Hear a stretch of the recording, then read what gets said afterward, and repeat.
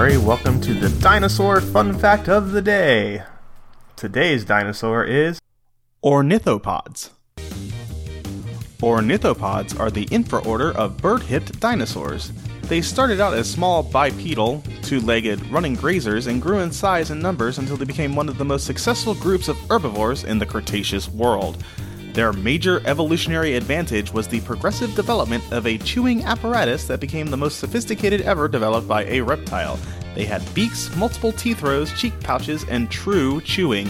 Efficient chewing means faster digestion as the material is broken into smaller pieces. They reached their apex in the duckbills before they were wiped out by the Cretaceous Tertiary extinction event with all other non-avian dinosaurs. Members are known from all 7 continents, although the Antarctic remains are unnamed and they are generally rare in the southern hemisphere. They are the sister group to the horned dinosaurs, Ceratopsia, and the hard-headed dinosaurs, Pachycephalosauria.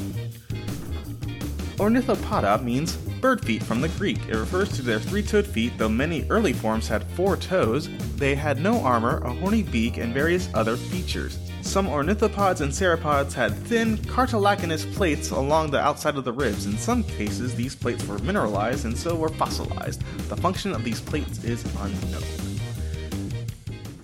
I'm Jimmy Murray. Thanks for listening to The Dinosaur Show on the Kid Friendly Podcast Network. Music by Kevin MacLeod. Executive producer Chris Kremitzos.